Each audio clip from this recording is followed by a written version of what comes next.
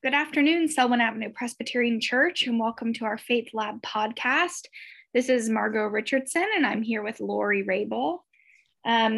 This week, we're continuing with our new preaching series that we're calling Letters to a New Church. And in this preaching series, we are pretty much working through a lot of the epistles in the Bible and focusing on Paul and the life of Paul and his ministry. Last week, we talked about how Paul became Paul. We talked about who Saul was and Paul's conversion. And this week, we find ourselves diving into Paul's ministry, active ministry, writing to different places, which is what we see the majority in the New Testament. And so Lori's going to read our scripture for us today from 1 Corinthians. Thanks, Margot. It was hard to choose just one part of this letter. It's it's technically the second letter that Paul wrote to the church in Corinth, but it's titled as 1 Corinthians. And Paul's in a pickle because he's not there, and he's really trying to give some advice and guidance to the early church. They're trying to figure out how to live in a way that aligns with what they know to be true about who Jesus is. And so I've chosen this part of the letter that talks about how they make decisions around food. But really, this is just an example of Paul's approach to how they do anything as faithful people. So let's listen to this. It's 1 Corinthians chapter 10, and it starts at verse 23. Here we go. All things are lawful, but not all things are beneficial. All things are lawful, but not all things build up. Do not seek your own advantage, but that of the other. Eat whatever is sold in the meat market without raising any question on the grounds of conscience, for the earth and its fullness are the Lord's. If an unbeliever invites you to a meal and you are disposed to go, eat whatever is set before you without raising any question on the ground of conscience. But if someone says to you, "This has been offered in sacrifice," then do not eat it, out of consideration for the one who informed you, and for the sake of conscience. I mean the other's conscience, not your own. For why should my liberty be subject to the judgment of someone else's conscience? If I partake with thankfulness, why should I be denounced because of that for which I give thanks? So whether you eat or drink, or whatever you do everything for the glory of God. Give no offense to Jews or to Greeks or to the church of God, just as I try to please everyone in everything I do, not seeking my own advantage, but that of many, so that they may be saved. Be imitators of me as I am of Christ. Amen. Amen.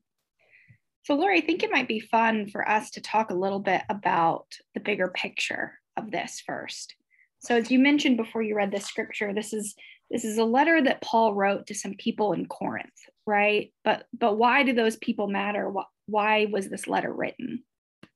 Yeah, I mean, I think if you're somebody that really wants to understand who Paul was and why Paul is so important to our faith today, you should open up your Bible and look at a map and understand that Paul's letters, and ones that we know he actually wrote, were often written before the Gospels themselves, right? So Paul understood the story of Jesus. He was considered an apostle, and he's the one that is establishing small home church, house church communities all over the Roman Empire, per se.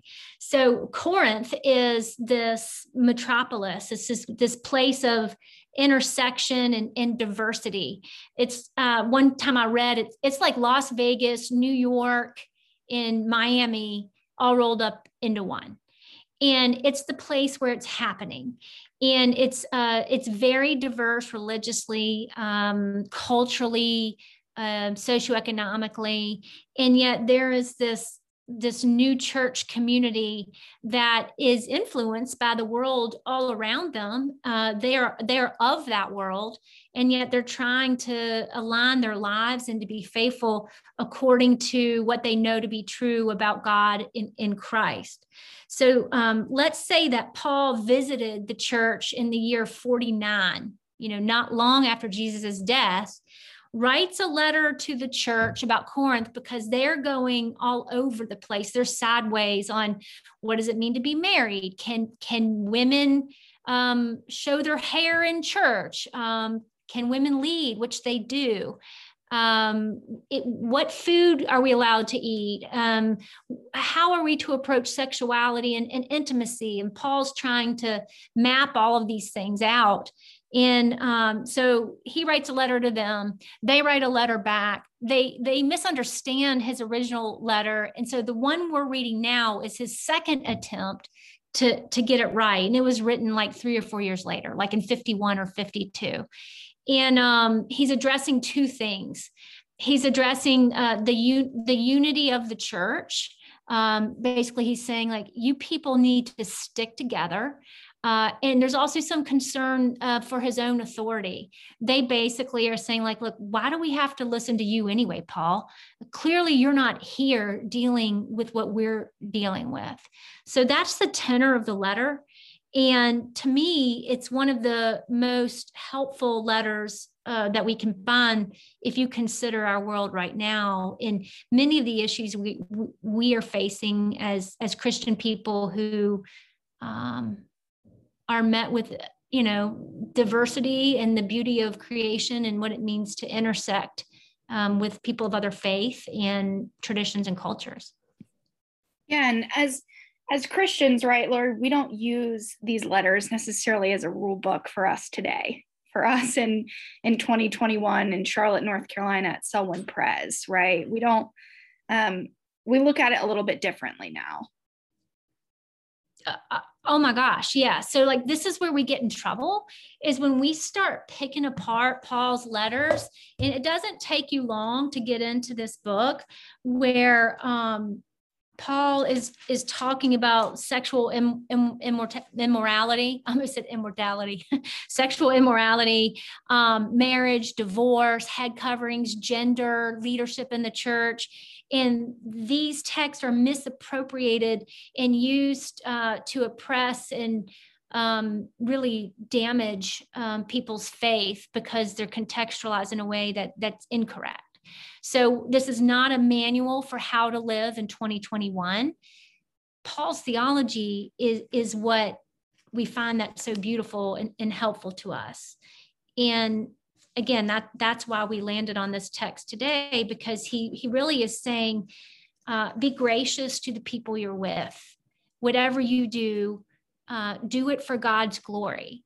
And that is as simple as to what food you eat.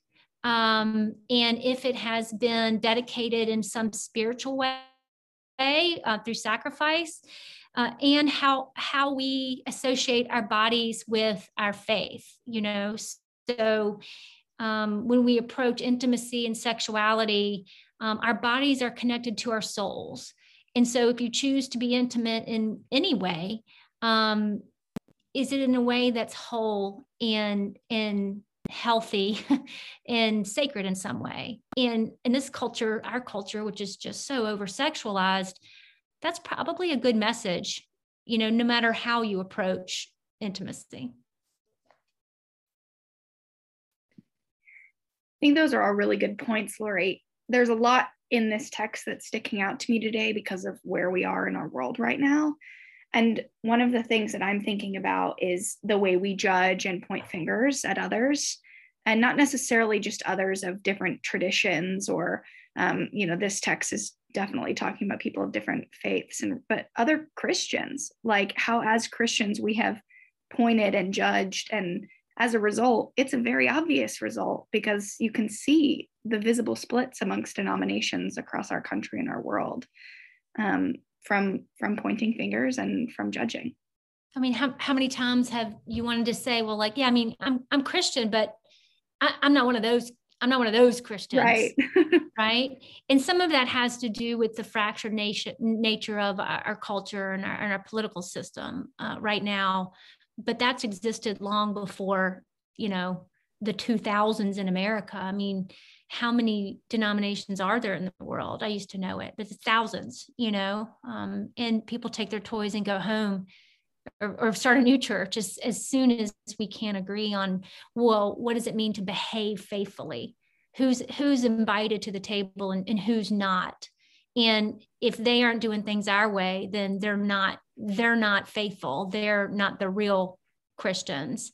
And I think in some ways, like the choice to talk about food, I can't not think about the communion table in the ways that different denominations approach the Lord's table, and so if you want to get into the specifics, Paul is saying, like, if that meat has been sacrificed in their religion, in the name of, to a Greek or Roman god, then don't eat that, not because of your conscience, but because of theirs, saying that, like, in honor of what they believe about that meat, don't eat that meat.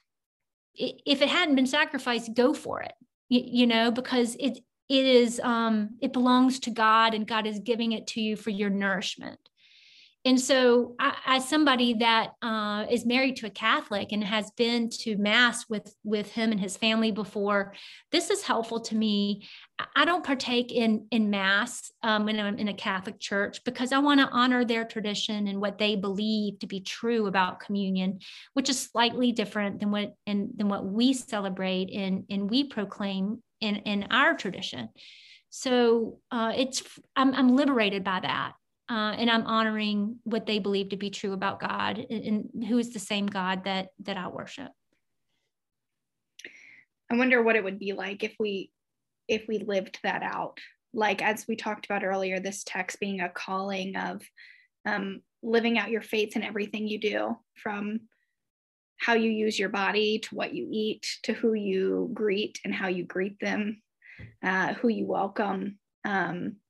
And I wonder what that means for us today, coming out of a pandemic, starting to be around people more, while there's still a lot of division in our country, week after week, a lot of pain and hurt. We love to just point the fingers at who's causing that pain and hurt. But I wonder what that could mean for our community as we reflect this week on what it means to be a church, which we know is more than just in our building at Selwyn. It's how we live out our lives in our careers, and with raising our children, and with our friends and neighbors down the road. And I think that ultimately that's, for me, what this text is calling me to think about. Is my faith is obviously more than a Sunday thing. It's more than a praying before bedtime thing. It's a living and breathing and embodiment thing that has to do with how I move around in this world. I appreciate that, Margot. I think you're on the right track. And to me, the very last sentence of the text, be imitators of me as I am of Christ. I mean, it's slightly narcissistic, but beyond that, Paul is breaking all the barriers and boundaries. He's telling the early church that you need to go eat with people that sacrifice to other gods and love other gods, and don't live by the same rules of morality, that you are to be out in the world creating and building lasting relationships where you're breaking bread together and eating together in ways that just create space for the Holy Spirit to show up by your actions, not what you say, just by being gracious and embracing and eating together in ways that break all the rules. Well, it's no wonder the church, they were really questioning whether Paul had gone cuckoo or not. They didn't like that, and so the rest of the letter has some conflict in it. And having said that, Paul's not necessarily off the hook. If you keep reading, he misses the mark when it comes to gender and the detail. But remember that this was back in, 52. So again, it's not a rule book. It's it's a book of theology and application. Margot, 1 Corinthians is the place where we find that all too familiar wedding passage, in chapter 13, the one that says, love is patient, love is kind, love is not envious or boastful or arrogant or rude. It does not insist on its own way. It is not irritable or resentful. It does not rejoice in wrongdoings, but rejoices in truth. It bears all things, believes all things, hopes all things, endures all things.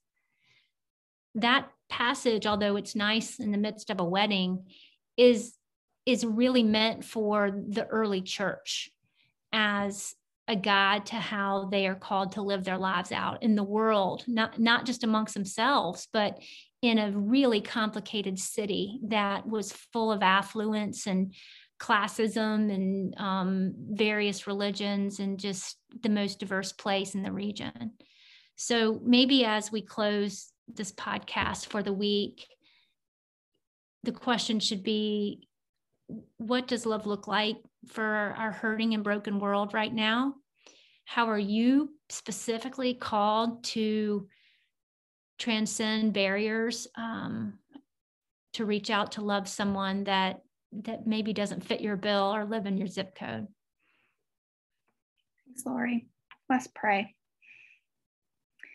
Holy and gracious God, we thank you for an opportunity to see your word breathed in a new way, for ways that words written to a church long ago can still breathe life and importance to our church today. God, we pray for our hurting country, for those who need love, for those who are grieving, for those who are angry, for those who are questioning. God, I ask that you be with all of us. Let your presence be known so that we can do what Paul talks about. Eat with those who are different than us, reach out to others, judge less, point fingers less, and try ultimately to reflect you a little bit more. We pray all these things in your son, Jesus' name. Amen. We'll see you all on Sunday. Thanks, Have a great week. Have a good week.